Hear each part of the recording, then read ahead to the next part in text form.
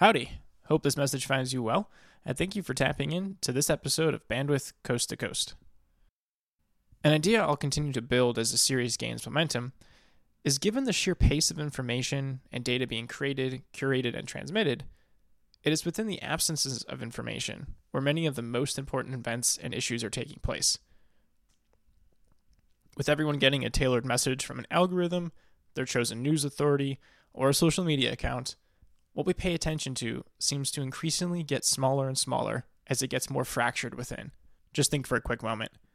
Most people, at the time this episode is broadcast, are spending most of their time on politics and coronavirus. Regardless of where you stand on the spectrum of those perspectives, or the convergence of the two, we're all, for the most part, sucked into the two vortexes. If it's deep state conspiracies, defaming other stances, shouting to the wind of the absurdity of the other side, it all seems like the air is sucked out of the room for anything else. It seems like all the air is sucked out of the room for anything else. The reality, though, is that the world still spins merrily along, none the wiser of what gets our attention most. Such as to say, in all the attention given to the big waves of the moment, what is it that's slipping through the larger and larger cracks? My aim with this series is to try to shed some light on those slips, one of which happened this September. First starting a few months ago and then culminating in October, the Trump administration announced a normalization of relations between Israel, the United Arab Emirates, Bahrain, and Sudan. Such an event under a typical news cycle that, let's be honest, has gone the way of the dodo, would have been headline news with much time spent on those national Sunday morning news shows. But today, as we're going vertical on the attention exponent, I can't say I saw a single thorough and sustained analysis of it. A trend I worry will continue as time goes on, regardless of the administration whose chief responsibility it may be. Which is to say, I thought it all the more important to put a base coat on the Israel-Palestine conundrum and what these new talks mean for it and the future. My guest today is a foremost expert in the Middle East who literally wrote the book on the Israel-Palestine conflict, Dr. James Galvin, professor of Middle Eastern history at UCLA. This is chock full of fascinating ways to view the world, including how revolutions start. James's idea is that it starts first in the context on the ground, the sentence setting, if you will, before then flowing through the consciousness of the individual, getting shaped by what is occurring with them at that given moment. Are they hungry? Did they have to move because of some type of social turbulence? Do they have options economically and socially? Is the culture shifting? Hell, what is the cultural novelty that is shaping the individual's consciousness? Ultimately, this all comes through an act of contingency. Not what the original course of events that was likely to occur, but what acts now will occur, and what will that lead to? Context, consciousness, and contingency. It's useful in any number of situations, from our own lives and those petty little frustrations that lead us to make different contingencies, through the latest wave in the news. And before I let you go on listening to someone far more knowledgeable than I want to highlight another particular section of the interview, where James points out an incredible and simple truth. All nationalism is true, all nationalism is false, and that nations themselves are thoughtful creations. Whether it's the state of modern-day Turkey, or the nationalism held at a World Cup match, it's all a figment of the consciousness of the person expressing it. Nationalism is false, because it only exists so long as we allow it to exist. None of the assertions it has are actually true, which is also what then makes it true, because by acting out those nationalist ideas, or even passively allowing them to exist, makes them exist. When nationalist ideas are brought through into reality, it's because of a shared value in that reality, not from an otherworldly grace that bestows it. It's a shared value that's created and carefully crafted into being. Nationalism, as many banal things we take for granted, are human inventions. These qualities, events, and conundrums that emerge from it are further human characteristics. And as Professor Galvin points out, the modern state of Israel is within a geolocation that is not the traditional Kingdom of David. Just the same as the geolocation that the people of Palestine are cornered into is not their traditional ancestral land. They're actually opposite one another. Israelis live where the ancient Palestinians live, and Palestinians live in ancient Judea. Yet, the hold each has upon where their feet reside is as real as their ability to walk on it. Just as the cultural ties they each feel are as real as the threat of violence they both have to consider as a result from them. I really cherish the ability to talk with such experts as Professor Galvin. Frequently, I walk out of such interactions, finding such delightful change of thought happening, almost as if I'm discovering a new room in my house I didn't know was there. In this episode, we talk through the founding of the State of Israel, the rich and ancient culture of the region known as Palestine, before detouring a bit into the state of the Middle East as a whole, if the Arab Spring has run dry, how the Middle East is the most food insecure region in the world, how neoliberal policies create a lot of civil and economic unrest, before coming back around and giving a speed course on Israel's regional policies, wars, what are the Oslo Accords, why are they dead, and why should we care? I've listened to this episode a few times, and I keep coming back with a new line of thought. So without further ado, my interview with the author of books The Israel and Palestine Conflict, as well as Middle East, What Everyone Needs to Know, along with several other articles I encourage you to check out, Professor James Galvin.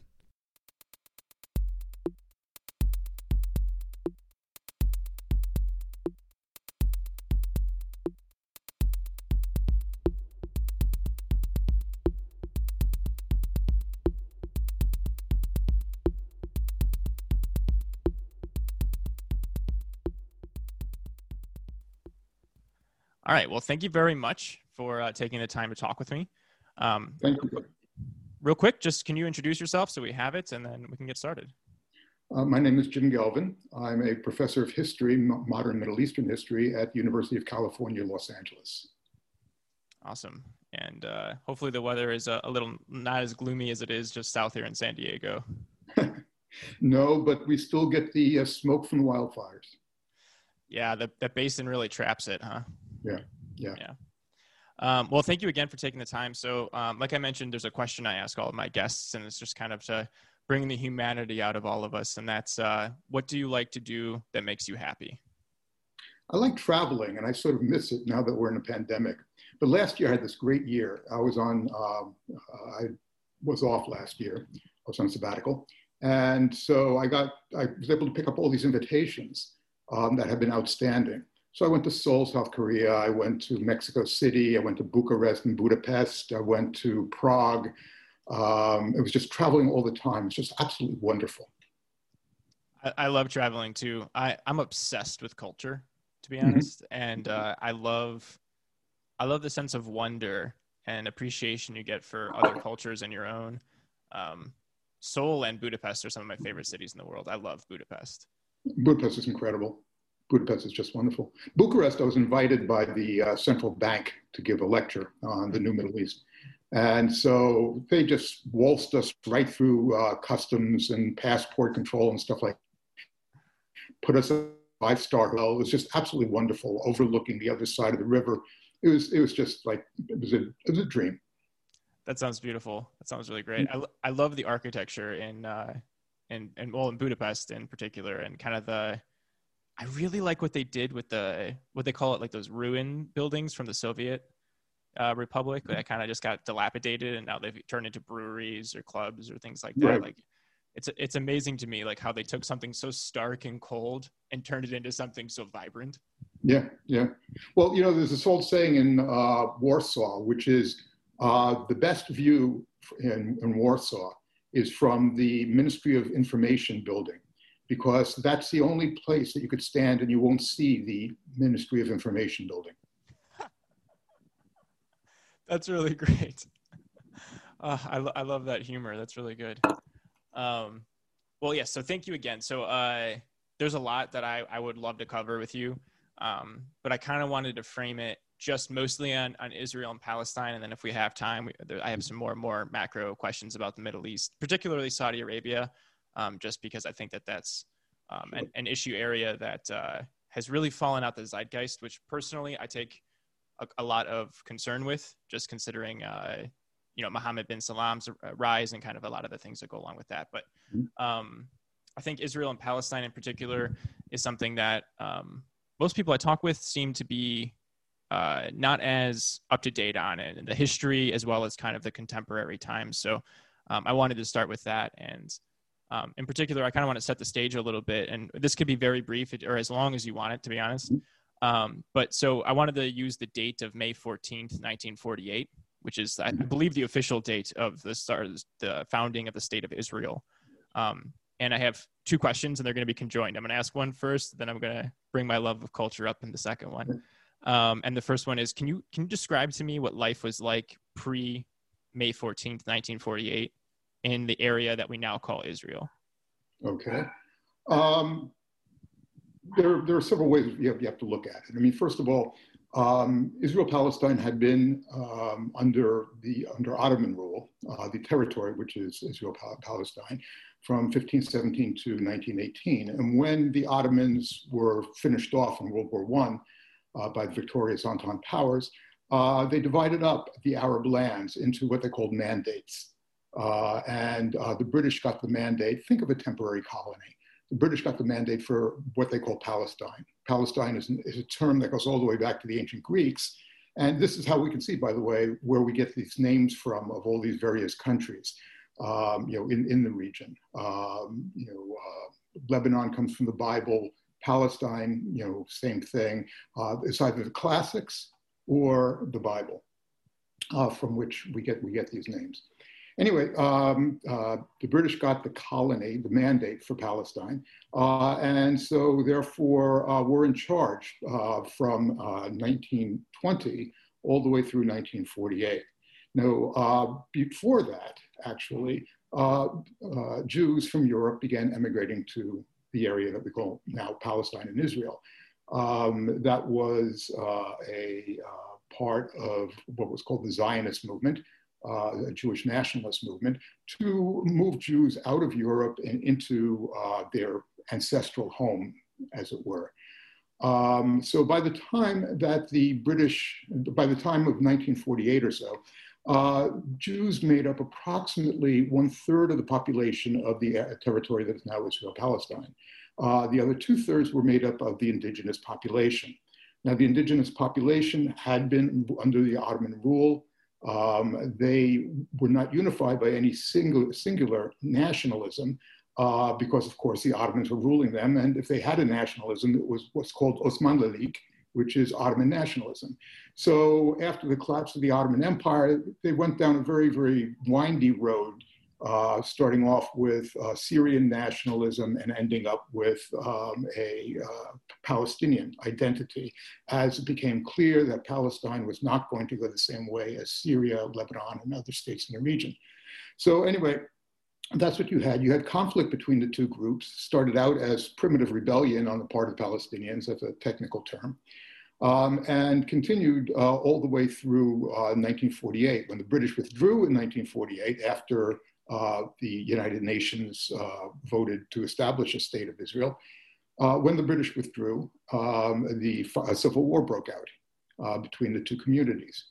And then after the Palestinians were defeated, an invasion took place from the outside. Other Arab armies began moving into or attempting to get rid of the new Israeli state. There's a whole story about why they lost and why Israel was able to win. I'm not going to bore you with all the details right now. But as a result of this, of course, you get the establishment of the state of Israel, but you also get something that's called the Nakba, the catastrophe of Palestinians, the expulsion of the flight of about 720,000 Palestinians from their homes to other places. I had to be very careful about the word I use. There's all sorts of controversy as to why they left. Some were deliberately removed. Others were terrorized into leaving. And others did the rational thing, which is, it's a war zone, let's get out. So anyway, that's exactly how this whole conflict began. Now, one very important thing about this is that the conflict is between Zionists on the one hand, and later Israelis, and Palestinians. And that's how it began. But in 1948, the May date that you suggest, the conflict shifted to the world. It was no longer between the Zionist Israel and Israelis. and the Palestinians. It was now between Israel and its neighbors. And the world spoke to trying to find a solution to the state of war between Israel and Egypt, Israel and Syria, Egypt and Iraq, and so on and so forth.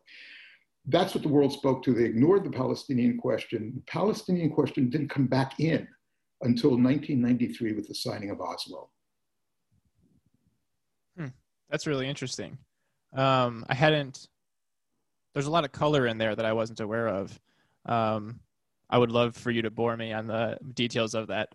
But I'm gonna ask my next question because I have actually two more questions that are framing, and then we can be a little less structured. But so I read in your book the Israel-Palestine conflict, and I'm paraphrasing you a bit, but how a British short story writer described the island of Crete as a place that produced more history than can be consumed locally. I thought that was a really, really interesting phrasing, and I'm going to steal that. But anyways, you then go on to say the same could be true of Palestine. Can you explain what you mean by that a little bit?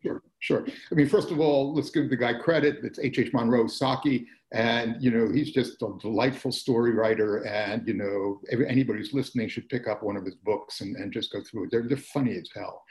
But the idea being, of course, is that for example, the three monotheistic faiths have a very, very strong attachment to Palestine, particularly to Jerusalem. For example, for the Jews, of course, this was the site of David and Solomon's kingdom. We don't know how much of a kingdom it really was. Archaeologists still argue among themselves. But this is something that the present-day Israelis cite as the reason why they have a right to this territory.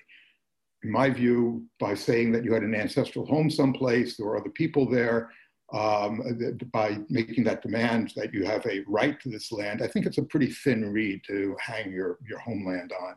But so, the Jews in that way, Muslims, for example, this was the site, Jerusalem was the site from which Muhammad took his night journey, for example. And of course, for Christians, it's the site of the Passion. So all these people have, a stake in Palestine. It's got a tremendous amount of history going back into ancient days. And archaeology is a national obsession among Israelis because, of course, this is a way that they can validate their right to be there, finding more and more evidence of Jewish habitation, which I don't think anybody doubts. And then it goes through a whole series of periods, the Roman period, et cetera, et cetera. So fundamentally, there's a lot of confluence of histories taking place in this one very, very tiny territory. And I can't stress enough how tiny it is, actually. I mean, Israel is the size of New Jersey. And Israel makes up about 78% of the area between the Mediterranean Sea and the Jordan River. Yeah, thank you. I was actually going to ask you if you could add the color of how small it is, because it's thin too, right? Like I think most people would think of New Jersey as being quite like it is a good decent size, but the geography of Israel being so thin and kind of nestled between those two water points, I think is a very good distinction. Right. But actually, very interestingly, the site of present-day Israel is the site that used to be inhabited by the Philistines and Canaanites. Which archaeologists are saying are really one, they were blended people. And the site that is now the West Bank was where Jerusalem was and the whatever it was, a kingdom of David and Solomon was. So it's a very interesting thing that maybe to solve the question, all they got to do is swap territories. I'm sure they would love that. So you're saying like ancient Judea is actually closer to the geolocation of what is now the West Bank. That's interesting. I didn't know that. Yeah. It's also interesting, by the way, that Jerusalem was not built by David and Solomon. It was built by a group called the Jebusites. It was conquered by David. So basically a way to resolve the whole damn Jerusalem problem is to give it back to any Jebusites who might be still around. There we go. We can find a few of them, I'm sure. Okay, so closing this triplet here, because I think, thank you for this. This is all great color. I want to try to give a little bit of a base layer to some of the audience while we're kind of going through some of these. So my last one is once again from your book, The Israel-Palestine Conflict, which, by the way, as you bring up Saki, I have to give you some praise as well. I really enjoyed reading your writing. I thought your conversational tone and the way that you kind of dryly put things and then follow it up with some facts and all of it. Like, it's very, very entertaining to read, and particularly some of your articles I was enjoying quite a bit. Anyway, so you say how Zionism and Palestinian nationalism were cast in the same mold, but neither are foregone conclusions. So I want to ask, how were they kind of cast in a similar mold, and what could have pushed them one way or the other to result in perhaps a different conclusion? Well, all nationalisms are cast in the same mold. It's not just them. It's basically French nationalism, Italian nationalism, Chinese nationalism, and so on and so forth. I mean, fundamentally, what you're saying is that there are certain assumptions that you have with nationalism, that, for example, you form a distinct people, that the world is made up of distinct peoples, that these distinct people can be identified by a certain number of characteristics, like maybe language or maybe religion or something along those lines, that this distinct people has a special relationship with a piece of territory that maybe it was born in, or maybe it had its renaissance in, or something along those lines. And then finally, that this nation travels through time, that the same nation that was there in ancient times, let's say, is there in the present time. So, for example, the Jews of the Zionists believe that the Jews of the biblical period are the same people as the Jews of the present time. Now, if we were to meet anybody out of the Bible, we would have very little to talk about, basically, because we just think in so totally different ways. And yet we think of them, people think of themselves as parts of nations that travel through time. Now, I like to tell my students that all nationalisms are true, all nationalisms are false. Nationalisms are true in as much as they create nations where nations had not existed. So they're true. But all nationalisms are false because they create nations where nations had not been and had not existed. Now, I tell this story every year to my students, and the thing that mystifies me is how the hell they write this down. But who knows? Anyway, the thing about both Palestinian nationalism and Zionism, Jewish nationalism, is that both of these nationalisms were born in a world in which people thought in nationalist ways. But there was no reason to believe that Jews would become a Jewish nation, or that Palestinians would become a Palestinian nation. I mean, for example, the bulk of the world's Jews, when Zionism was founded, were in Russia. And the only reason why Jews didn't become Russian nationalists was they weren't allowed to. That the Russian nation, one of its identifying characteristics was orthodoxy. And the Jews were not Orthodox, obviously. So basically, there was that, and there was also Russian anti-Semitism. So they were othered by the Russians. And so they began to see themselves as a nation, not necessarily as a religious group, because this nation included believers and non-believers, but it was an outcast nation within the Russian Empire. By the way, in the beginning, a majority of Jews around the world were not Zionists.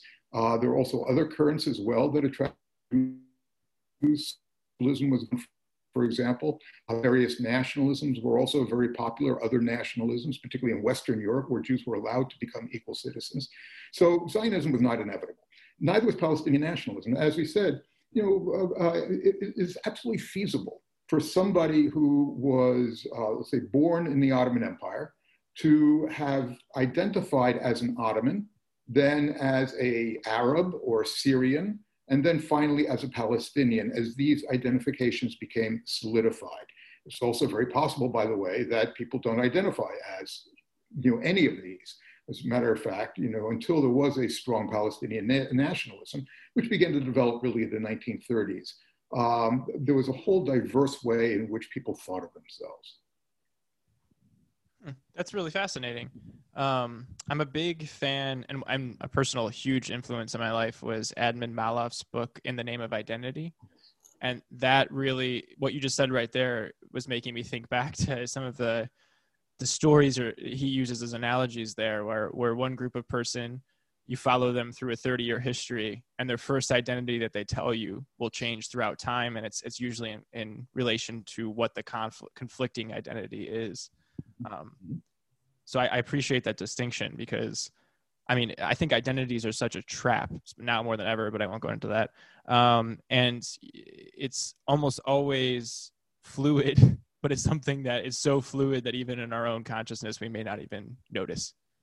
Yeah, absolutely, absolutely. There's this whole discussion over the course of the election, of course, about this thing called Latino, excuse me, a Latinx identity, and whether it actually really exists.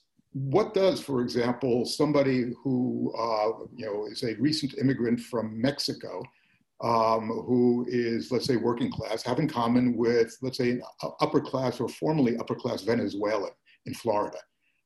So I mean, it's one of those things that what we have to really do is begin to think again about the categories that, and particularly the artificial categories. Asian American, for example, a Latin American. I can't believe I just said all the artificial categories, because of course they're all are artificial categories. Yeah, the Latinx Latino one is one that I think about a lot. I think it's almost 10 years ago. I went really deep in Cuban American literature, and I found it really fascinating what the kind of diaspora coming from Cuba when Castro came in there, and how different that identity group was. And it really shifted my perspective into thinking this concept of Latinx is almost really just a way of identifying the old Spanish Empire and not necessarily really even a distinction of an identity or nation or whatsoever. And then once again, I really only can think of the only distinction we can make like that is perhaps Japanese, right? Where it's a nation and a state. Well, yeah, but then again, basically there are, for example, on various islands, there are different sort of like ethnicity, or what used to be called ethnicity. I don't know what people are calling them now. But when you were just talking, I was thinking about my Iranian students. I mean, they're now third generation or so, fourth generation sometimes. Many of them came from, many of their ancestors came in 1979. The people, my students' grandparents or parents, despise the current regime. But these students are sort of interested, just sort of interested in the regime. They don't know it. They don't know to hate it in the way that their parents did. And that forms so much of their parents' identity. And their identity is very, very different. Then you have the economic refugees who basically just want to be left alone. They don't care about the internal squabbling within the community and that sort of stuff. What they really care about is making ends meet. Yeah, my primary care doctor is Iranian as well. This is a conversation we tend to have a lot on it, and it's so fascinating to me. I mean, once again, it goes back to identities, and it's your identity is not just I don't even want to use the word ethnicity. It's not just the culture that you are necessarily most allegiant to, but it's very fluid over time. Yeah. Okay, so there's another point that you make, and it's kind of tying up some of these ethnicity state things that we've been talking about. As an aside, I'm a huge classicist. I study a lot of classic history. And I like this point that you made because so also another one of Adnan Malov's books that's a huge cornerstone is the Crusades Through Arab Eyes. And you kind of squared up a framework that he introduces in there of kind of what the Arab world was like right before the Crusades and kind of the shift that happened there. And what you say is before the 19th century, the predominant form of political organization in the world was smaller than the modern state or much larger than empires. And what I want to ask is how much of that legacy in particular should be held in mind when considering the Middle East, both in its history and kind of contemporary ripples therein? Oh, a lot. People tend to look at, for example, World War I as being this real break in Middle Eastern history. Before it, you had the Ottoman Empire. Afterwards, you had a whole bunch of states that were created out of the remains of the Ottoman Empire and other places as well, other empires as well. I don't look at World War I as being all that important because basically the borders and so on and so forth, that's all interesting, but that takes place within what we call historical time. What I really am interested in is what takes place in epical times, the big shifts that take place, in world history or in a regional history. During the 19th century, the Ottoman Empire ceased being an early modern empire and became a modern empire. The Ottoman Empire went through a process that's called the Tanzimat, which is called, it basically means regulations, but it was a restructuring that they did. And what they wanted to do was to reorder their empire on the basis of what they saw in mainly the West. Because the West was able to harness the energy of its populations. I mean, I like to tell my students that the Ottomans looked in one direction and they saw the French, and they looked in another direction, they saw the Chinese, and they decided it's much better to become the French than it is the Chinese, because the Chinese were being picked apart by nationalities like the French and British and so on, and Germans, what have you. So that's what they decided to do. So they began restructuring. And that restructuring actually was political and economic and even social. Whole new social classes, for example, were created. Subjects of the Sultan became citizens of an empire. In other words, there was horizontal bonds among these people. There was a Ottoman nationness that was being formulated at the same time. So, and also the Ottoman Empire was being integrated more and more into the world economy. People were now producing for the market as opposed to producing for consumption.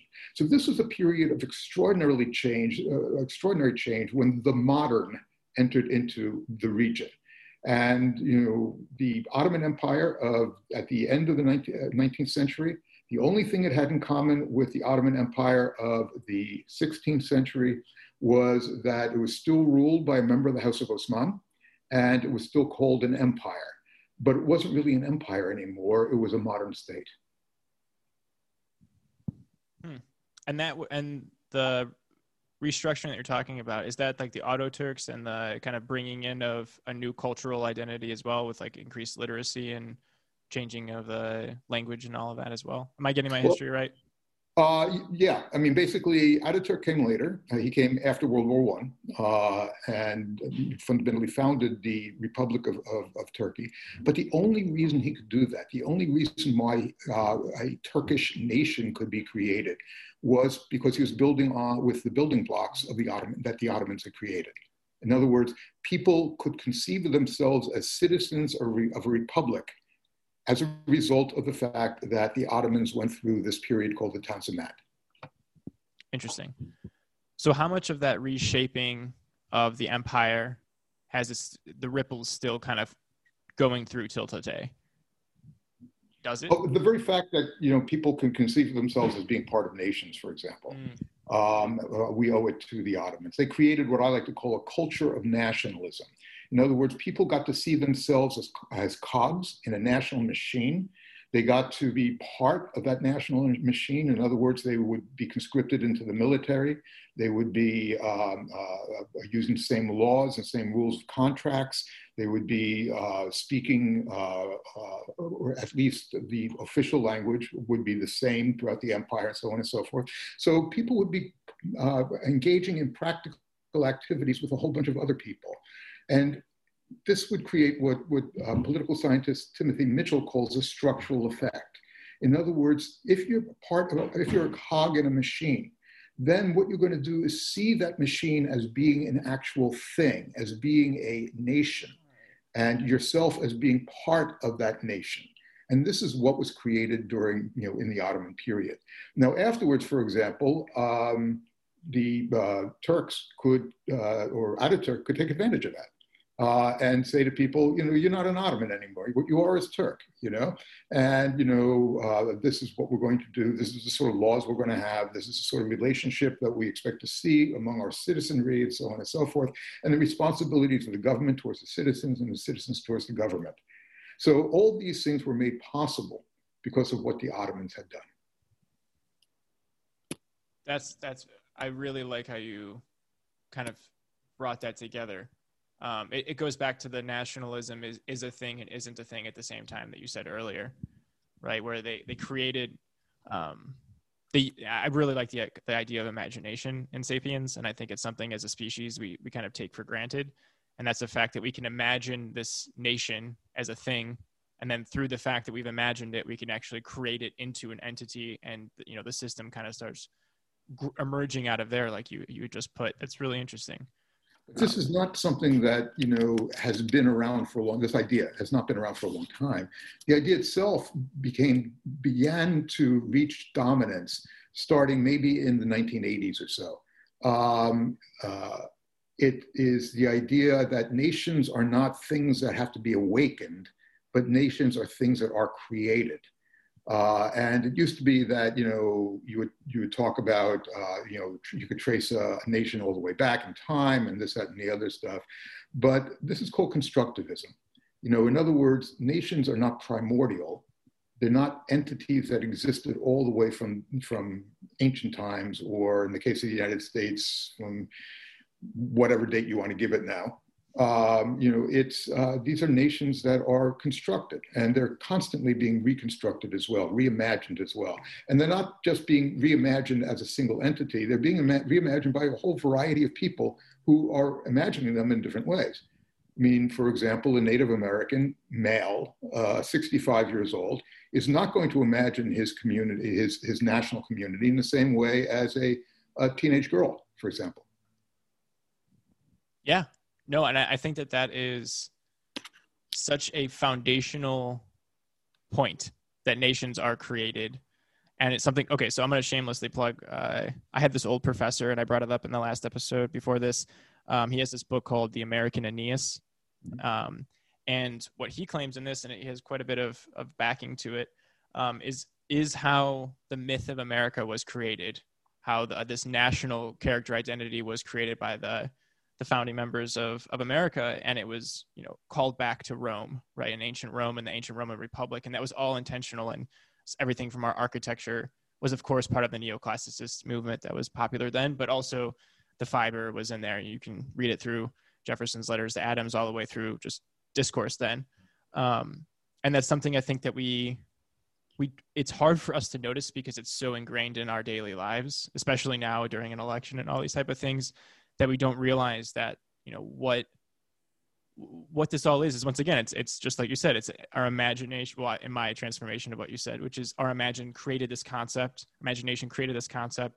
and then through creating it and us collectively believing in it and then acting upon that, we now have a nation, as opposed to, and then it starts entering this weird feedback loop where it can kind of change and alter and shift course from there.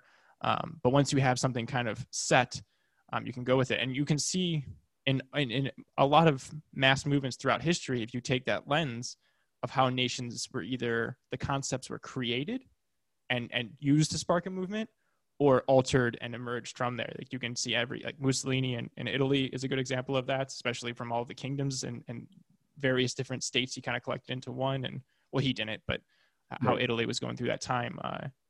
That's a really fascinating point. Okay, so here we're going to jump a little bit forward into more contemporary. We're going to go back to around the 60s now. And so you made the mention of how there was conflict shortly after the founding of the State of Israel. And I want to move a little bit past that to the 6-Day War.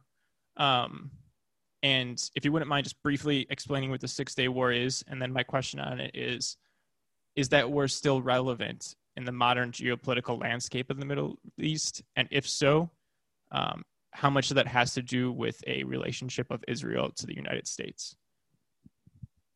Well, the war was, after the foundation of the State of Israel, it was boycotted by the Arab states, and there was no peace treaties that were signed, although there were attempts to do so. And there was constant tension back and forth. There was tension over, for example, who's going to get the Jordan River, which states would take what amount of water from the Jordan River. There was also tension about, there would be raids. Palestinians would raid back into Israel to take their abandoned property, or sometimes commit acts of sabotage or even murder. The Israelis would not go after these people per se. What they would do, though, however, is to go after the states from which these people came. The idea being that if Fidei launched a raid from Jordan, then what they would do is hit Jordan back, and then the Jordanians would police their borders much better. This did not endear Israel to the neighborhood. And there were several really bloody raids that Israel conducted. Ariel Sharon was the person who was the Unit 101, the famous unit. There were several bloody raids, in Gaza and in Jordan, and so on and so forth. So there was tensions there. The tensions began to escalate in 1967 as a result of this. You can see 1967 was really a first water war. Because the question was who was going to control the waters of both the Jordan River and the plateau area, that was, in the Golan area. The Syrians began to fire on Israelis who were attempting to divert the Jordan River. Tit for tat things would take place, and then there would be, dogfights and so on and so forth in the skies over the area. And then the Soviets got involved. And the Soviets said that it sent a telegram to Gamal Abdel Nasser, the president of Egypt, saying that the Israelis were massing troops on the Syrian border. Now, the interesting thing about this was that the Israelis were not massing troops on the Syrian border, that the Russians made it up out of whole cloth. But the more interesting thing about it is that Nasser knew that the Russians were lying to him. So he had this idea that the reason why the Russians were, had done what they did was that they would hold his coat if he went to war with Israel. In other words, the Russians did the exact same thing that the Germans did with the Austrians in World War I. They gave, according to the Egyptians, they gave the Egyptians a blank check to go to war. So the various Arab states entered into an alliance. They felt they could weather the first blow from Israel and then strike back. They didn't weather the first blow from Israel. Virtually a vast majority of the air forces were almost completely obliterated, or 70 or 80% obliterated on the ground. And, in a place in the wide open spaces like the Sinai, for example, who controls the air controls the ground. So the Israelis had complete air dominance, and the war was over in 6 days. So, that's why they call it the 6-Day War. So the war is really relevant. I mean, there are other details of this that I left out, of course, about the closing of Straits of Tiran and stuff like that as well, that escalated the tensions. But you can read my book in order to get those details. The 67 war, let me start off in a different way. There is this theory that it's called linkage, that there cannot be peace in the Middle East, anywhere in the Middle East, until the Israel-Palestine conflict is resolved. And the reason for that is because the Israel-Palestine conflict roils the waters throughout the Middle East, okay? And it's called linkage, and it's complete bullshit. There is no linkage. We see that now with, for example, Bahrain and UAE making deals with Israel, normalizing relationships with Israel. But there is no such thing as linkage. What that means, of course, is that the Israel-Palestine two conflicts, Israel-Palestine on the one hand, Arab-Israeli conflict on the other hand, are not all that important. And, we talked about the size of the state of Israel, which is 78% of that territory. You could talk about the populations involved. You could talk about the number of casualties. I mean, there's been about 125,000 people who were killed in wars, various wars. Now, of course, every life lost in a war is tragic. But think about how many millions of people have died. I mean, they're talking about upwards of 1 million people died in the Iran-Iraq war, for example. And how many people died in the Rwandan genocide or in Kosovo and so on and so forth? Far more than 125,000. So it's a very, very small, tiny little piece of the Middle East. Now, the reason why we care about it so much has to do with, again, American support, as you were saying, and also the fact is that Israel was important for, during the Cold War, very important to the United States during the Cold War, when, they were basically our policemen in that part of the area. That, of course, has pretty much changed now that the Cold War is over. But the 1967 war is important for the Israel-Palestine conflict in the same way the 1948 war is, because every issue that's unresolved now came out of either 1948 or 1967. Borders for a future Palestinian state, for example. Jerusalem. They both came out of the 1967 war. The right of return came out of the 1948 war.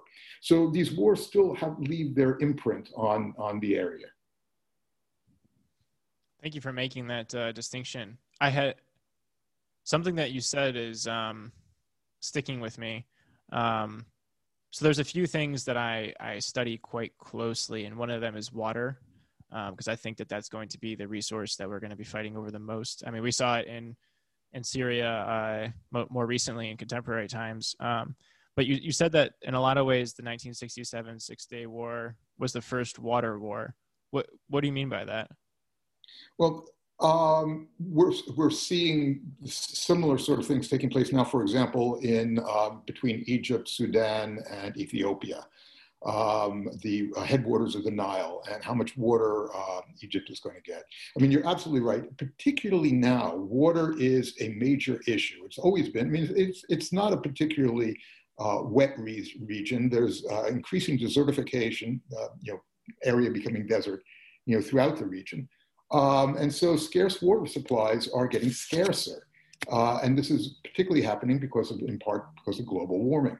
I mean, you mentioned what was going on in Syria, for example. Syria, for 5 years before the uprising, had the worst drought. Meteorologists are having an argument about this, whether it's the worst drought in 500 years or the worst drought in 900 years. Okay. Now, this caused an influx of population to the cities. It also caused greater demand on the government, which was not responding to those demands, et cetera. Now, I wouldn't go so far as to say that the drought caused the Syrian uprising, but it is one of the elements that people translated into grievances, and grievances which they translated into action against their government eventually. So as we approach this period of global warming, or dramatic climate change, what we're going to see is, particularly in the Middle East, conflicts over water. And it's already taking place, and it's both internal to countries like in Syria, or external to countries like 1967, for example, which was a part of water war, and what's going on now on the Nile River. And the situation is bound to get worse. There's another aspect of it as well. The Middle East is the largest food importing region in the world. Wow. Okay. It's totally dependent upon food imports from the outside. And it used to be, for example, that Egypt got a bulk of its wheat from Russia, but then Russia had a series of wildfires in 2010 and stopped exporting wheat to Egypt again, and prices shot up, okay? Water is absolutely necessary for agriculture. There used to be two states in the region that were actually food exporters, grain exporters. One of them was Syria and the other was Saudi Arabia. Hold on, my alarm clock in the background. Okay, that's over. Thank God it's not 12 noon. Only 2 o'clock. Anyway, Saudi Arabia and Syria used to be food exporters. And then Saudi Arabia, which of course had to do a lot of things like desalination and irrigation and things like that, decided that it was more important for them to spend the money not on agriculture, but on weapons. And of course, Syria ended up with this, horrific drought, 5-year drought, that sort of thing. So there are no food exporters anywhere in the region anymore. And as I said, the region is heavily dependent on food imports from various areas that may or may not be able to export food to the region. Wow, I didn't know that about the region, nor about the 2010 wildfires causing a shift in the Russian exports to the region. That's quite fascinating. The general how do I want to put this? I looked at the Syrian conflict quite a bit. I was studying abroad in Taipei actually when the Arab Spring happened, and I was at a graduate university there, and it was most of what we were talking about. So I took quite an interest in that. And then the Syrian civil war that's been happening, I thought that was, especially with water, that it was quite alarming, mostly just because of things that perhaps more things to come, I guess. And I don't think that, like, to your point, like, was the drought, I mean, I'm not going to make any assertions. I'm not nearly an expert as you are on the region, but it definitely created pressures. And historically, I think the more pressures individuals have, the more likely they are to make irrational decisions. And we can kind of see. Well, first of all, we can't say that the rebellion was an irrational decision. It was a very rational decision, on the part of the population. I mean, they were oppressed politically and suffering economically.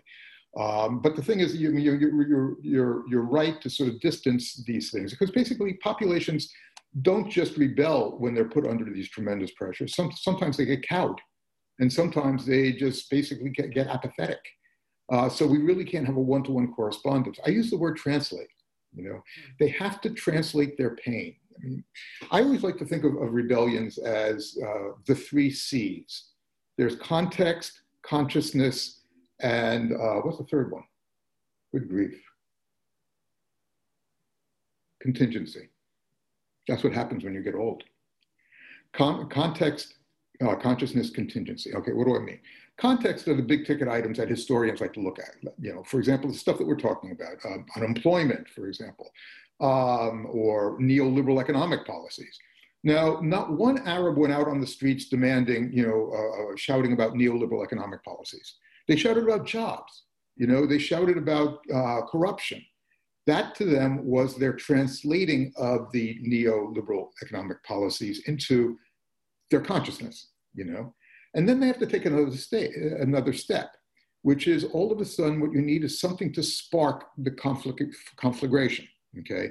In the case of the Arab uprisings, it was the death of the self-immolation of a peddler in Tunisia. But there's a very interesting story about that, which shows you how these things are not directly, we're not organ stops, as Dostoevsky said. We don't do things automatically. We're not Pavlov's dogs. Think about Tunisia.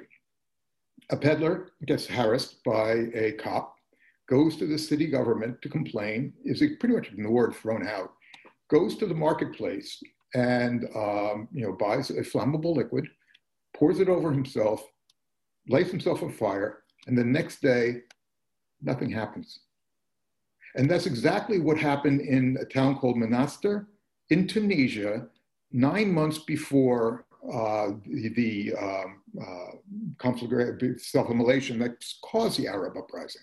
So why did one cause an uprising and the other didn't? You can't explain that. As historians, we can't explain that sort of thing. It just did. That people translated what was going on into grievance and translated their grievance into action, in one instance and didn't in the other instance. So what we see is very, very strange. Now, let me just say something about the Arab Spring and that terminology, because it's very important. It's not just sort of, a historian getting on his high horse. First of all, spring sort of like denotes, springtime, joy and happiness stuff. And these things didn't end out well. So, there's that aspect. But more importantly, spring is a season. These things did not take place in a season, okay? People say, okay, the first one broke out in December of 2010. The last one broke out in March of 2011. That's a season. No, it's not. Because the first one really broke out in 1980 with the Berber Spring in Algeria. And then you had a whole series of rebellions, 2 color revolutions, for example, taking place in Kuwait that nobody looked, in Egypt that were, changed government policy. You had various other things taking place in Morocco, for example, and in another rebellion, Black October in Algeria in 1980. You had the Damascus Spring in 2000. Human rights has been an issue in the Middle East, the way we define it now, individual human rights, has been an issue in the Middle East since the 1970s. As a matter of fact, the Tunisian League for Human Rights was founded 2 years before Amnesty International. So when people are all surprised about these things happening, and everybody in the Middle East, they're only thinking about Islam and Islamic movements and things like that as well. People in the Middle East have been rebelling in a variety of ways, for years now. there are Islamic movements. There are a variety of Islamic movements, those that work within the system, like the Muslim Brotherhood, those that work outside the system, like Al-Qaeda, for example. So there's all sorts of Islamic movements. There's labor movements. Some of the biggest, most important participants in the Egyptian, Tunisian, and Yemeni uprisings were labor unions. And they when they called their members out, their members went out. There's human rights stuff. That's people agitating for human rights. A lot of the Iranian Revolution was that basis, was human rights and anti-imperialism, mixed up together. And it was only later that the mullahs got in charge of it. So basically, we have a whole variety of things taking place, including this, the fight for human rights that was so on the table during the Arab uprisings. I appreciate that distinction. I sometimes like to call the time we're living in as the age of certainty. And I mean that in sarcasm, because I feel like most people feel very certain about things. But the truth is that everything is a spectrum, and we can categorize areas or regions as certain ways, but really that's more black or white thinking. And the reality is everything is across the board quite a spectrum of really anything. I'm going to go back to Israel and Palestine, but while we're here, I had a question for you, and it is: has the Arab Spring run dry? And if so, is Tunisia an outlier? It's an interesting question. This particular wave of the uprisings is over, and Tunisia is so far an outlier. Tunisia also is tenuous. But I certainly wish them the best of luck with their experiment, but it's still ongoing. They've got problems, particularly jihadis in Tunisia, economic problems that will not be resolved with a neoliberal program. So they've got real problems, but they're trying to deal with them. This particular wave is, however, pretty much shot. It's gone. Now, I say that at the same time that we see offshoots of uprisings taking place in various other places, in the Sudan, Algeria, and Lebanon. Now, those particular ones pretty much have been wiped out by COVID. People are not massing on the streets, for example, in Lebanon, because people are afraid of COVID. So it's not that people are fundamentally, happy with the regime or whatever. There's a lot more talk, by the way, among the people I know there of emigration than there has been in the past. But it's that, people don't want to mass on the streets like they did during those heady days of the big Lebanese demonstrations. So that's something that has been affecting the stability of the region. Actually, COVID has made the region more stable than it had been beforehand. What an interesting emerging thing from this chaotic moment. That's interesting. We're talking, by the way, stability and not safety. Or human security. Human security is still wretched. And when I say human security, I mean those things that enable life and those things that enable good life. It's you can go through the statistics in the Middle East. The Middle East is the worst region in the world to be a woman. Yemen is the worst country in the world to be a woman. Particularly now. The Middle East is suffering from food shortages, it's suffering from economic stagnation, it's suffering from a whole lot of things, there's no easy fixes for these problems. It's the second least globalized part of the world economy, for the first one being sub-Saharan Africa. And the only thing it exports is oil and unemployed young men, exporting them to Europe, mainly in boats that half the time sink. So, it's really in a wretched economic state, even before COVID. And now with COVID, things are just doubling over themselves. Yeah, I have this thought that I stole from somebody else as far as COVID. COVID didn't change much of what was happening before. It just accelerated the trends. And that's interesting. you really shifted. This is gonna take months to unpack, but you really shifted my perspective by telling me how they import most of their food in the region. Because now that it's giving a whole different perspective to how much of a flash in the pan the Arab Spring was. Because if you're destabilizing entire governmental regime, and you're making things chaotic, for likely good reasons, as you're pointing out, if you don't have a stable economic means, this is something I'm your episode's going to come out right after an arc that I'm doing on the Anthropocene, and the Anthropocene is the age of humans in which we live, and something that I'm trying to highlight in that arc is how much we take for granted agriculture. And this is a great example of it, because if the basic, we don't have enough food for everybody, if all of a sudden we're trying to tear down and rebuild a new government, if we don't have something as simple as bread on the table, it's going to make everything a lot harder, or even just stop us in our tracks. Well, one of the things that's interesting about the Middle East is every state in the region subsidizes bread. Huh. Every government subsidizes bread.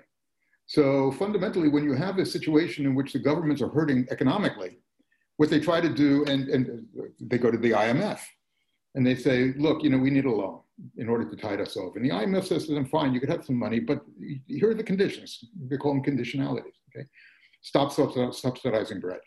Stop subsidizing oil, and petroleum products. Stop, open up your markets, do this, that, and the other thing as well. Okay, so the population, this is why you get IMF riots, and it destabilizes the governments.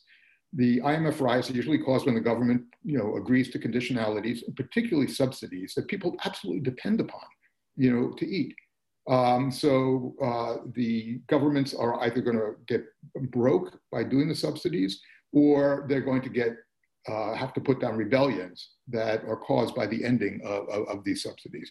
And people don't look at this, but this, throughout the region, this has happened. It's happening recently, and it's happened in Palestine, for example. It happened in Jordan recently. It happens in Lebanon. This ending of the subsidies is something that people take to heart. It's one of those things that there's a lot of talk about Donald Trump, whether he's going to really step down and so on and so forth. Okay, if he doesn't, there's going to be rioting in the streets, and the reason for that is because there is certain expectations that you have from your government, and one of which is a peaceful transfer of power in the case of the Americans. In the case of Arabs, it tends to be the governments guarantee us bread at a certain price, and that is our human right. Wow, what a sobering thought, honestly. It's hard for me not to go back to the riots in ancient Rome with the bread dole, because that was especially in the early and late empire, that was a continuing pressure. And the interesting thing about that is Egypt was actually the bread basket of the Roman Empire. So when Caesar, in his conquest, and really Octavian, Caesar Augustus, kind of cemented Egypt as a province of Rome, and all of the bread making that kind of came from that. It essentially just subsidized and put a lock on the bread dole, and that was a continual thing that they had to be as a government, and eventually really bankrupt them several times, was to make sure that they didn't have rioting in the streets because they had to keep the bread flowing. So that's I hadn't seen that kind of how much of an issue that is. And IMF riots, I think that's another thing that I want to just highlight again for anyone that is listening, because the IMF, so the IMF and our agricultural subsidies, I think, are two things that most Americans don't keep in the forefront of their mind. But when it comes to U.S. American, foreign policy, backing the IMF and the loans in which they give, and then having agricultural subsidies here have ripple effects across countries being able to maintain their own balanced budgets because of interest to IMF loans, and then also having to compete with American prices on the market, with especially, as I put it, a hungry China that's becoming all the more tenuous. Yeah, and it's actually very interesting. The neoliberal economic policies that the IMF pushes and the United States pushes as well. They've been a great source of instability throughout the world. And you could look at neoliberalism as one of the contexts for the Arab uprisings, but also for example, this rise of strongmen in various parts of the world, in Turkey, for example, or in Hungary. Also for Brexit, and also for the election of Donald Trump, in addition to Occupy Wall Street and all the Occupy movements. So fundamentally, it is the rebellion against these sort of policies that lies at the root of so many of these movements. This is going back to this idea of consciousness and contingency. Basically, people look at these things, look at these policies. It's hurting them. How many Americans voted for Trump because they hated the elites, for example? And when they say about elites, they're talking about these crony capitalists in the United States, people who are able to scam the system, pay $750 worth of federal taxes, for example. So they fall for this phony populism. Or in the case of Britain, they look at the European Union, they say, this is the source of our problems, when actually the source of their problems actually lies elsewhere. It happens that people interpret this stuff in their own way. And their movements happen in the same way, by place, in a different way. But that doesn't mean one particular movement is going to win or not win.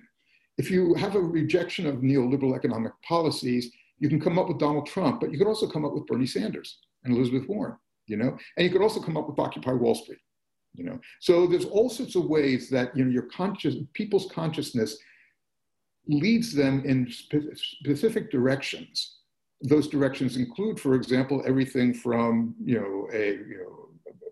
right-wing populism to, I guess, what you can call left-wing populism.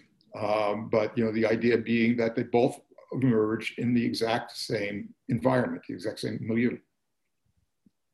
Yeah, I love that. The idea of it emerging, I think, is an important one, and I really like how you put translate, how the individual consciousness translates this, because I mean the average person perhaps maybe doesn't know quite what neoliberal policies are and kind of how it is. I use this analogy a lot. I love this analogy, and I'm going to swear, but I'm going to swear different than the person who first said it. David Foster Wallace is this amazing writer, and he has this speech called "This Is Water." I've cited it in the podcast before, and in there's a story, and the story goes like this. There's two young fish swimming along when an older fish passes them and says, "Morning, boys, how's the water?" And the two young fish swim along a little bit further, and one goes at the other and says, "The fuck is water?" And the point of it is, the obvious nature of the world is often the thing we take most for granted and have the hardest time seeing. And I think neoliberalism is one that has become, it is the bipartisan agenda in a lot of ways, the established bipartisan agenda. Like, obviously we have a new person and a new kind of sect in Bernie Sanders and kind of the movement he has started. And, he didn't necessarily start it, but emerged out of that. And there's definitely some more friction to that type of mainstay narrative. But I think it is something that is very obvious. It's around us. It is essentially the epoch that we live in is the epoch of neoliberalism and dealing with its emergent effects, to use in the kind of concept of emerging. Let me just, we've been using the term a lot, and everybody's on the same page when we talk about neoliberalism. We're talking about free market economics. We're talking about the idea that water and government, economics and politics are like oil and water, that they shouldn't be mixed at all. So we're talking about Reagan. We're talking about, the idea of the problem. The problem is government. It's not the government is doing too little, but the government is doing too much. That the government shouldn't intervene into the economy. That the free market should run itself. Now, basically, think of this as an ideology like any other ideology. Economists like to think of themselves as scientists, or at least social scientists, and that they're trying to find the laws of economics and the rules of economics. And the secret is there are no rules and there are no laws, because fundamentally it comes down to a choice. What do you want your end product to be? Do you want your end product to be, for example, the full employment? Then you have Keynesian economics. Do you want your end product to be that the government just lets you alone and you think that a rising tide carries all ships? That's nonsense, of course, but that's what they claim. Then you want a very, very different. So it's based upon outcomes, and science is not based upon outcomes. Science is based upon laws that are inflexible. So we're in this era now. I don't know how much longer we're going to be in it, because fundamentally there are too many people who are objecting to it. You can always sell the American people, though, a pig in a poke by telling them, look, it's all about freedom, and that's how we've come to accept this. I mean, basically, think about how, for example, the fight over face masks came about. It's all about freedom, individual freedom. No, it's about being a moron. Yeah. Which is why I think that story or that analogy of fish and water is so important. Yeah. And I think it's also so important in the way that you just described consciousness and the transformation of ideas and the emerging qualities that happen, because the individuals in Syria were not, part of their, I'm going to use the word rage just because it's like the emotional outpouring that they had to do with maybe having to relocate to a different area, maybe had to do with economic instability, maybe had to do with, like you said, they were the water shortages, which means bread prices were higher, and perhaps the pressures on the subsidies for that and all of that. It had to do with all of these things that they translated this, the numerous factors in their world around them into this uprising. Right. And, it is in those obvious things that we take for granted and kind of the current that we're pushed into swimming in that we tend to lose sight of that, which I think is why I'm going to be mulling over those dynamics as well as the importing on the Middle East for quite a few months, I think. Mm-hmm. Well, you got to remember how the Syrian thing began, because it began also through a bunch of translations. There were some demonstrations in Damascus, but they were small and they were easily pushed aside by the security forces. But then in the small town of Daraa, in the very southern part of Syria, I've been there. It's a dusty small town. Small city, let's put it that way. The police security forces caught a bunch of children writing down with the government the slogan of the Egyptian rebellion on a building, and they took them in. And of course, Syria being Syria and Syrian security forces being Syrian security forces, they tortured them. And they didn't tell their parents. And the parents were hysterical, of course. So the parents went out on the streets to demand the release of their children, and the security forces opened fire. Okay. And the next day, tens of thousands of Syrians went out on the streets.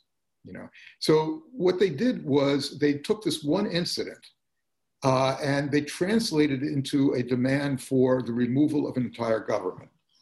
And then things spun out from there. It was militarized further. It was sectarianized further. It became a proxy war. All these things make the Syrian rebellion, what the Syrian rebellion turned out to be. Yeah, I like analogies because I think that I fundamentally think that Homo sapiens are narrative beings. I think that our evolution is kind of, and through the construct of language, has made it an easy thing. We think in narrative, and I think once again, like fish and water, it's hard for us to escape it, even if we may not realize it. And something I think about a lot, I'm going to use an analogy, a sports analogy, is, it's the last shot of the game where you're down by one, you kick the ball out to the corner, someone takes a shot, it rims out and you lose. And everyone's upset. Why didn't you make that shot? Why didn't you make that shot? And they're analyzing that last play. And hopefully a seasoned coach comes in and says, no, we didn't lose it there. We lost it the whole game because we couldn't guard that guy. Or we lost it, earlier because we didn't have a game plan. Or, we weren't making our cuts, or you kept looking the wrong way. You kept forgetting this, you kept forgetting that. It's multiple events that lead up to one single thing you can point to as what the cause of it potentially is, but there really is no cause. It's a bunch of different factors. And I think that in this instance is just another example of that. And as you know far better than I, the Middle East is chock full of those. And perhaps that is why it's, well, I mean, in part, perhaps it's why that area is so tumultuous, is because there's so many pressures and factors that are leading there. And then also, to go back to the ecological collapse that we kind of cited earlier, it's an oil-rich area, and the entire world economy is run on it. Mm-hmm.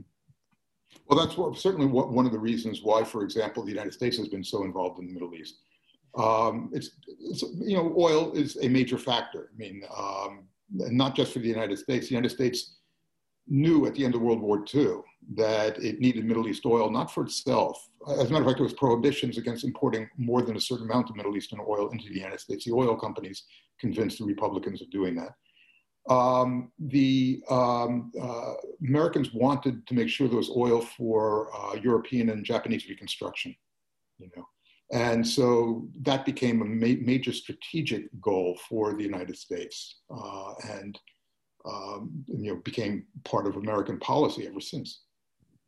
Yeah, I'm currently searching for an expert on the United States plan post World War II. So if you have anybody that you can connect me with, that'd be great, because I think that something else that we take, our entire economy and the boom that we've had as an American kind of dominance in the world and the last remaining hegemony and all of that, is really riding these really brilliant and subtle decisions that were made at the end of World War II, of which one of them you just highlighted. I think it's Eisenhower, the famous picture where he's sitting with the leadership of Saudi Arabia, and they're making this accord of kind of, actually Roosevelt. Roosevelt, and kind of they're making the agreement as far as Saudi oil kind of going through the region, and that was such a brilliant play, because there's Germany, there's a lot of reasons that they lost the war. Russia, obviously, but they're resource poor, especially in oil and all that, definitely kind of was a big factor in all of that. So for the Americans to come in and say, we're going to try to stabilize the world through oil, it was a really interesting thing at a time when everyone else was expecting them to take such a different stance. It's fascinating. So I want to go back. To Israel and Palestine real quick. And you mentioned the Oslo Accords in the earlier part of it, and how important those were. Could you help us understand what the Oslo Accords are and why they matter? Yeah, the Oslo Accords are until the Trump administration, between 1993 and the Trump administration, were provided the fundamental framework for negotiations between Israelis and Palestinians. The first accord, there's two Oslo Accords, one of which is mainly, the details of how to work this stuff out. The first one, though, is probably the most important because it contains what's called a Declaration of Principles, which is, for the first time, the Israelis recognized a Palestinian nation. And the Palestinians recognized Israel as a nation and state. Now, the thing, of course, is that, why do I add that state thing on? Because the end result of Oslo was never sort of written into Oslo. We don't know if the framers, for example, wanted to have a Palestinian state at the end, or wanted to have some sort of relationship between Palestine and Jordan as the ultimate goal, which is what Rabin wanted. But the idea was that for the first time in 50 years, the conflict returned back to the principles, what it's all about. The conflict, a lot is being made of normalization between Bahrain and UAE and stuff like that. And, what this means for the resolution of the conflict. It means nothing for the resolution of conflict. The conflict isn't between, or never was between, Israel and Bahrain or Israel and the UAE. It's always been about Israel and the Palestinians. And, you could try to ignore it. You could try to disengage from it. You could try to crush the Palestinians as has been done, as people have talked about. But what you can't do is ignore it, and you have to go back there sometime. So there hasn't been negotiations. I believe the last one was 2014. There haven't been real serious negotiations between Israelis and Palestinians. The Trump plan now throws a roadblock into making any more advances, because fundamentally what it does is it upsets the whole Oslo apple cart. Oslo was built upon the idea of, okay, we got these problems from 1948 and 1967. how do we, the principals, Israelis and Palestinians, go about resolving them? And the United States could, nudge one in a certain direction or nudge the other or try to in a certain direction. But never under Oslo was there this idea that we're going to put forward an entire plan. And the plan is going to consist of Israel is going to take this, you're going to take that, and so on and so forth. Okay, this is exactly what Trump, did. There is little to be left to be negotiated. Jerusalem is Israeli. It's united and Israeli. So you can't negotiate that. There will be no right of return. There are no such things as the only refugees are the people who fled in 1948. Everybody else is being defined out of that category. Palestine, there will be a Palestinian state, which will not include the Jordan Valley or most of the Jordan Valley, and will not include areas in which there are settlements. They'll have the rest of it. And, basically it'll be disarmed. They won't have control over their water resources. They won't have control over their electrical grid. They won't have any ports and that sort of thing. The state will be fragmented into a variety of cantons, separated by Israeli territory, separated by roads that, only people with Israeli license plates can drive on. It'll be separated by, various other things as well. So it's basically creating this state, state minus is what it's usually called, won't be able to defend itself, won't have control over airspace, et cetera, okay? So the Palestinians are being asked to accept this. They're not being asked to, here's a proposal, let's negotiate it. They're being asked to accept it. Of course, the Israelis have accepted it, and of course, the Palestinians have rejected it. There's no chance in hell that the Palestinians will go back at the present time. So I just finished a new edition of my Israel-Palestine book. It's going to be printed in the spring. And in the last paragraph, I talk about Oslo being dead. Now, I don't know what Biden is going to do. I have a feeling I know what he's going to do, which is ignore the region, which is exactly what Obama wanted to do as well, but kept on being sucked back into it. But frankly, there is no good that can come out of spending too much time on this region. The only thing that you're going to get is grief. You validated my thoughts of what potential Biden administration may do. Particularly, I've wondered what he would do with moving the embassy to Jerusalem, and my thought was he may just end up doing nothing because it's not with the political capital. That's really interesting. So now we had the Oslo Accords, and they're now dead, and now we have God, it's so Trumpian the way that it's called, by the way. So you have this new framework, and I want to ask, how did Trump abandon this framework in favor of playing to an? Let me rephrase this. Trump's abandoned this Oslo Accord framework in favor of playing to an evangelical base that, in your words, is taking a page out of Israel Victory Project. What do you mean by that?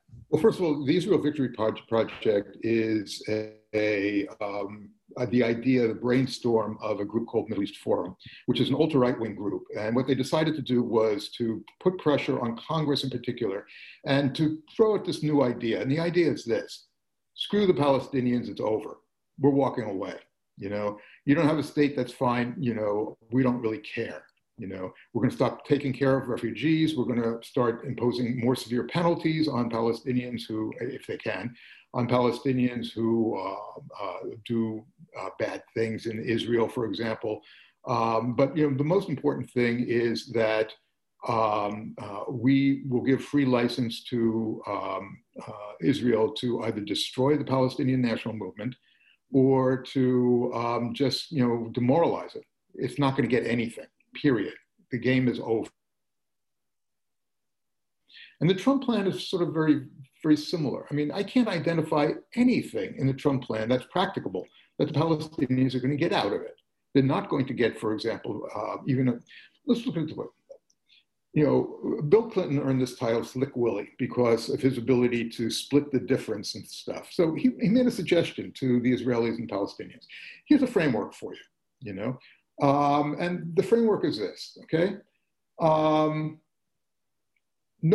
not going to divide Jerusalem between Israelis and Palestinians. Israelis and Palestinians are going to share Jerusalem. Okay, the Palestinian state will be disarmed, but will have control over its airspace. And on and on and on and on. There'll be land swaps. Every inch of territory Israel takes in the West Bank, there'll be compensation of good land for a Palestinian state, et cetera, et cetera. Okay, so this idea is split the difference. And the Palestinians could walk away with something, and the Israelis can walk away with something, and nobody's going to get what they want. But that's what compromise is all about. Look at the Trump deal. Trump deal, the Palestinians get nothing. They get the best they get is a 4-year freeze on settlement construction by the Israelis.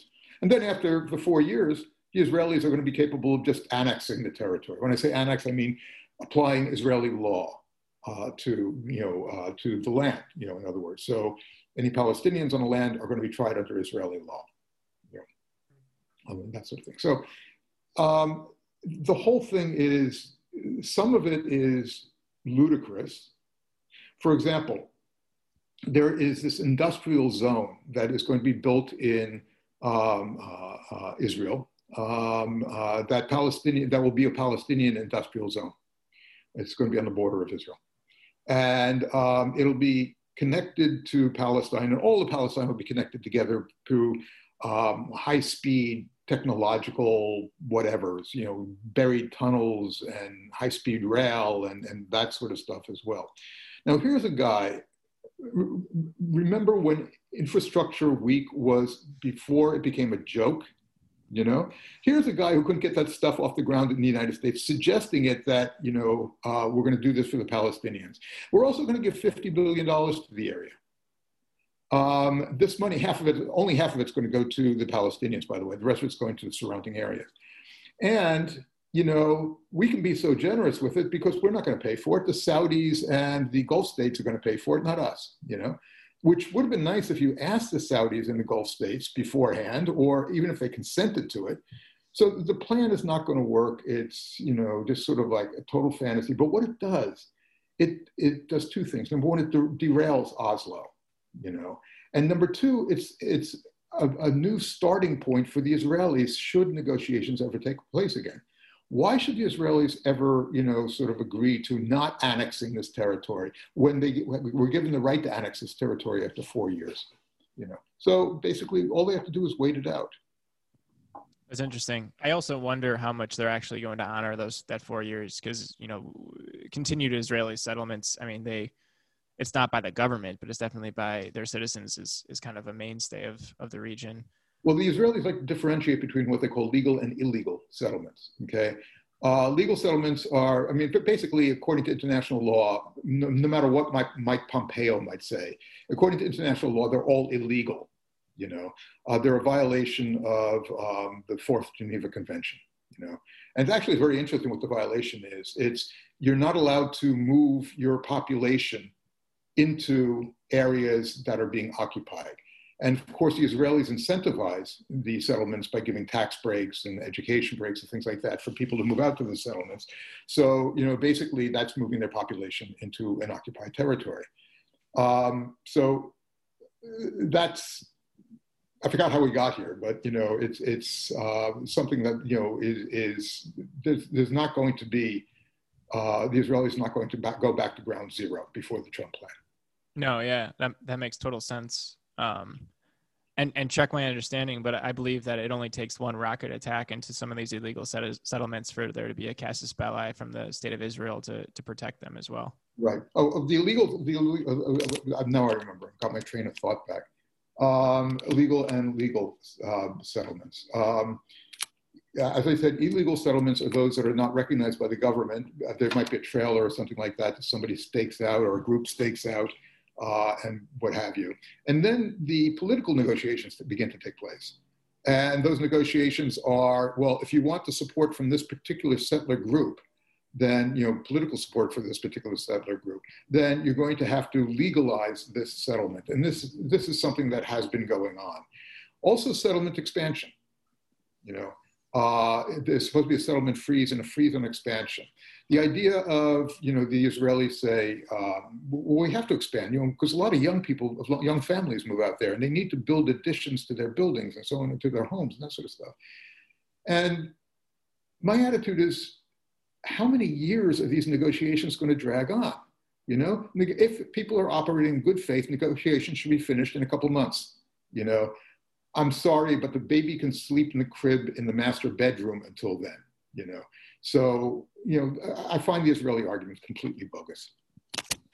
Yeah, I think you make a pretty strong case for that too. And to go back to your linkage theory before, the UAE and was it UAE and Saudi Arabia that signed on to this new agreement?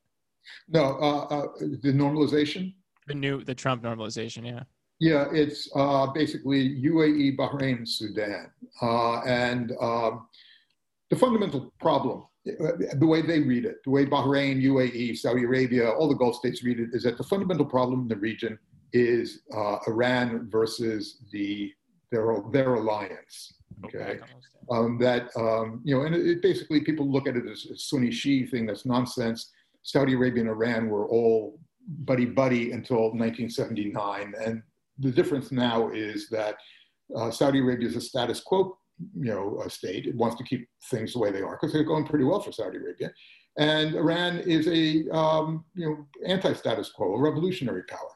Wants to sort of like find trouble spots, cleavages that it could just sort of like separate the two sides even more.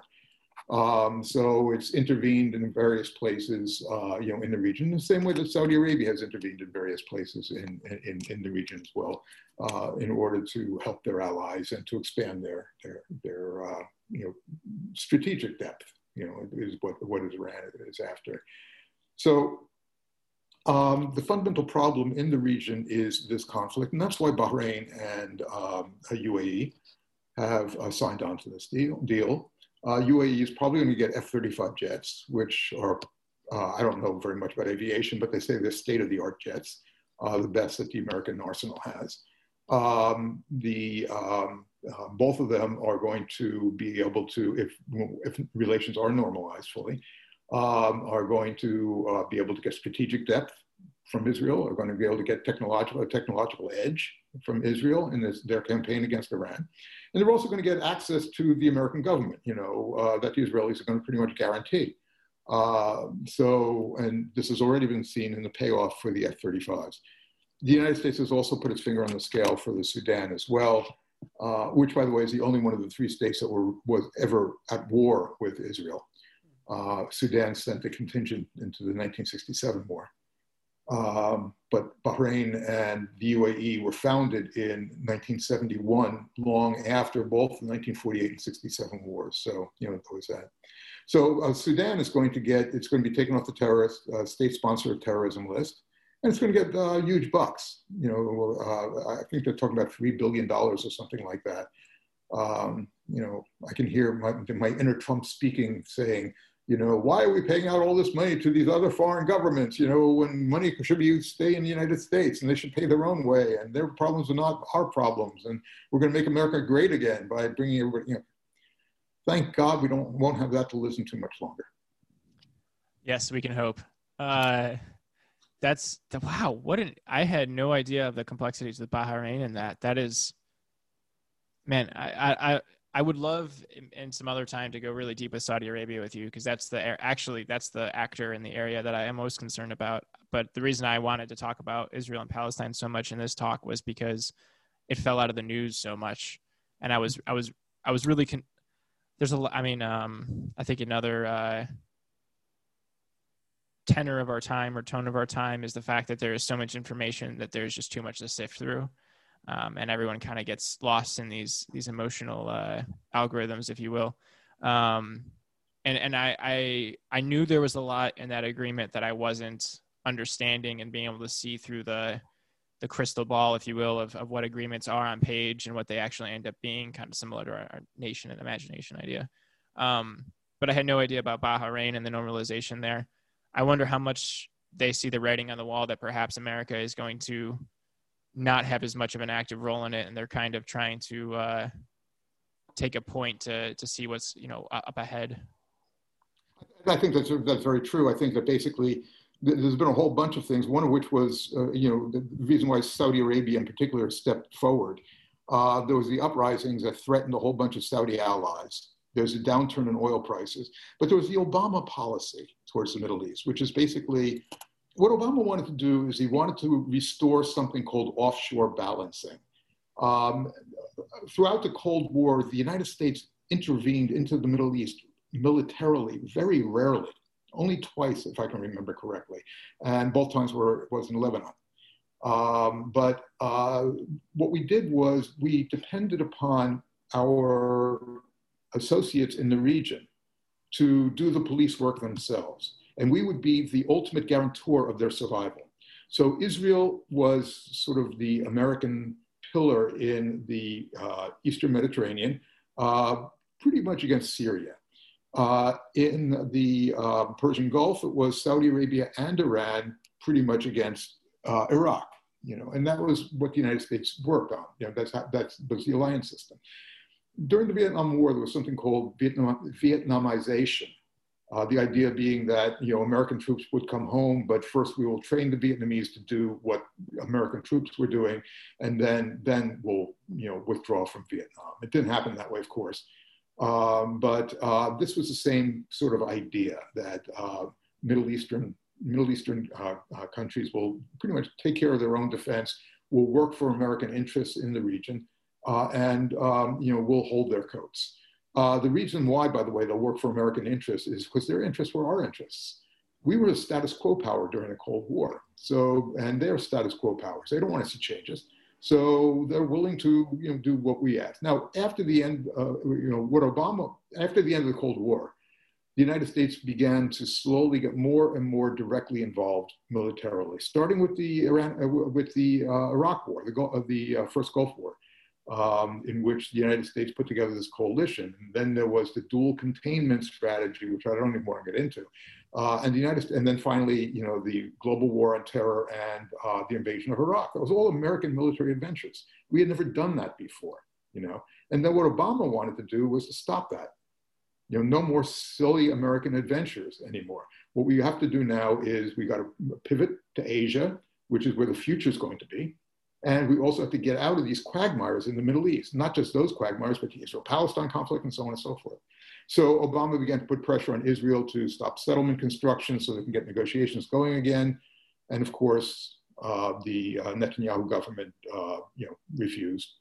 And the Saudis, and what they wanted to do was, what Obama wanted to do was to have the Saudis take more care for their own defense against Iran. And also to sign this nuclear deal with Iran to bring Iran into the table. There's an interesting Saudi proverb, which is, it's better to have a camel in your tent pissing out than a camel outside your tent pissing in. And the idea of the nuclear deal was to have Iran in the tent so it would piss out. So it wouldn't be a spoiler all the time in the region. Well, that freaked the Saudis out also. So there was the Obama policy about offshore balancing. There was policy for bringing Iran into international councils. So that's when they became really proactive, in the region, which is, what you have now. The difference with the Trump strategy was that Trump, he based his foreign policy on a number of things. One of which was, just his love of strongmen. Erdogan, for example, of Turkey in the Middle East. A second thing was just whim. We withdrew forces from Syria because he got into an argument over the telephone with Erdogan.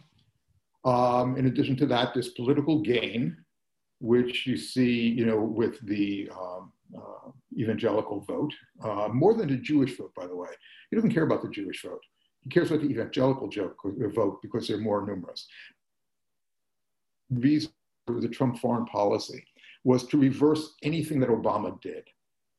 And as a result of that, he became a stooge for the Saudis and the Israelis, because fundamentally there was a really cold relationship between the United States and Israel and the United States and Saudi Arabia under Obama.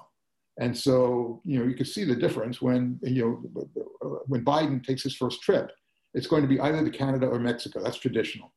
When Trump took his first trip, it was to Riyadh and Jerusalem, So anything Obama did, he wanted to be the un-Obama, as I put it in my book. I was going to use that word if you didn't plug it. I thought that was great.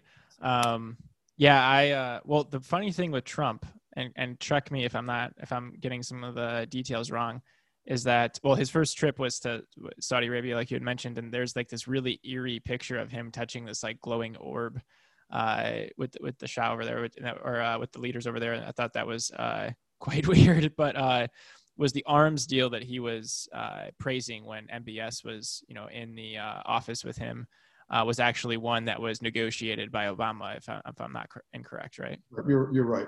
But of course, Trump couldn't possibly give credit to Obama on anything, So, and this is really the mainstay of his policy. The British ambassador to the U.S. called this diplomatic vandalism, just basically throwing a rock through Obama's window. Yeah, well, there's Trump in a nutshell. The other thing that's interesting to me about that is I think that's something else that a lot of people, it's completely fallen out of our news cycle, which is the fact that there's evangelical actors in America that really are very pro-Israel for various reasons. And a lot of Trump's stances from the embassy in Jerusalem and all that was to appease that base, not to try to do anything other than that. And just as a callback again to that arms deal that Trump signed, it is almost akin to the air superiority that you mentioned in the 6-Day War in 1967. That was very much due to American jet sales to Israel. Am I correct in that? No, actually, I'm sorry. But you don't have to apologize if I'm incorrect. No. Actually, it was, I believe the Israelis were flying Mirages in those days, and not American aircraft. The first arms deal with the United States was for defensive weaponry, Hawk missiles that Israel wanted. That was under Kennedy, and basically, we really didn't do very much in the Israel-Palestine thing until, after the 6-Day War. The 6-Day War actually was very interesting because what it did was it created a bargaining situation. There was stuff that each side had that the other side wanted for the first time. I mean, that hadn't been the case before that. But Israel had all these territories it conquered, and all it wanted in exchange, or not all it wanted in exchange guarantees of some sort of peace agreement, and the Arabs wanted their territory back. So that's where we get the formula "land for peace," which has been at the root of every Arab-Israeli peace treaty that we've ever had. That's interesting. Yeah, that's I studied the region a lot in college, and that was why I asked about the 6-Day War, because I wonder how much both the increase in territory that Israel was able to gain in that, plus the extreme show of force, within that showing, how much it kind of set the tone for carrying a big stick and not being afraid to use it. Well, Israel's policy has always been based upon deterrence. The idea of we are going to deter our enemies, and that's one of the reasons why it's having such bad luck with Hezbollah and Hamas. Because deterrence doesn't work for these guys. They don't care, and so basically the overreaction of recent years of Israelis, like bombing the hell out of Lebanon to get back at Hezbollah, that is to try to restore deterrence, but it hasn't been restored because it can't be restored against groups like Hezbollah and Hamas. Yeah, the many-headed Hydra, right? Yeah. I want to be conscious of your time, and if we can keep this in there, I have one question, which is that I wanted to ask. We touched upon it in a second, which was in the current climate of low oil prices, kind of as a result of COVID, right? How has the stability and the economy of the region changed during that, and has it at all? The region has been stagnant for a while economically. As I said before, the only thing that it exports is oil and unemployed youths. Now, many of the Gulf states have gotten into diversifying. so that they're not totally oil dependent. So there's things like, construction and real estate in some of the Gulf states. There's also some industry that's being built and that sort of thing. The Saudi Arabians have put together this thing called Vision 2030. And the idea of Vision 2030 is to make Saudi Arabia completely independent of oil by 2030. By the way, they've had 10 5-year development plans. In each of the 10 5-year development plans, that was also their objective as well. Saudi Arabia is not going to become an entrepreneurial dream. There are too many people who are dependent on the government for a variety of things, including employment. There is too much at stake in terms of Saudi Aramco. There is the idea that the Saudis win the loyalty of the population by buying the loyalty of their population, of the citizenry, not their population. Because so much of the work that's being done in Saudi Arabia is by guest workers. They're going to have to double the number of women in the workforce between, I guess now it's 10 years. Let's see them do that, So, I mean, it's totally unworkable. It's one of these plans that came from an American firm. I forgot the name of it. It's the one that Kinsey. It's the one that Buttigieg worked for, okay? And you could just say the Saudi Arabians went to Kinsey. Kinsey basically said, okay, we're going to charge you a whole lot of money for this. And then they took one of these off-the-shelf things that they probably wrote for the government of Peru. It's just as appropriate for the government of Peru as it is for Saudi Arabia. It's just this plain neoliberal blueprint that is useless, So the Saudis are moving in that direction. And now, of course, they wanted foreign investment, but after the murder of Khashoggi, they're not going to get it from American companies. So, it's ridiculous. They were forced to actually shake down their own economic and political elites in order to get money. Remember the prisoners in the hotel? These were guys who were basically being blackmailed, shaken down by the government. So the government, low oil prices has had consequences for the Saudi Arabians, but one of those consequences is not going to be that Saudi Arabia becomes a free enterprise paradise. Yeah, I found it's so intriguing, the Saudi Aramco going public saga and kind of everything that kind of happened with that, and then eventually landed in Riyadh as opposed to New York City's exchange. It's interesting, especially the diversification at tech, which I think is something that not a lot of, it doesn't get enough attention, in my opinion. But I want to be conscious of time. So thank you very much for talking with me. If there's anything else you want to add in the closing seconds, I'm going to put your links to your books in the show notes, and perhaps we can have you on again to talk Saudi Arabia or the new edition of your Israel-Palestine conflict book. There's also another one coming out. It's called The Contemporary Middle East in an Age of Upheaval. Stanford University Press. It'll be out in the spring. It's an edited volume, and these guys are really good who wrote for the volume. So, look for it. Yeah, I'm excited for that too. I'm going to pause the recording. We can just wrap in 1 second, but thank you again. I appreciate your time, and I'm very much looking forward to that. And I'm going to definitely be diving into a lot more of your reading after we get off the phone. Thank you.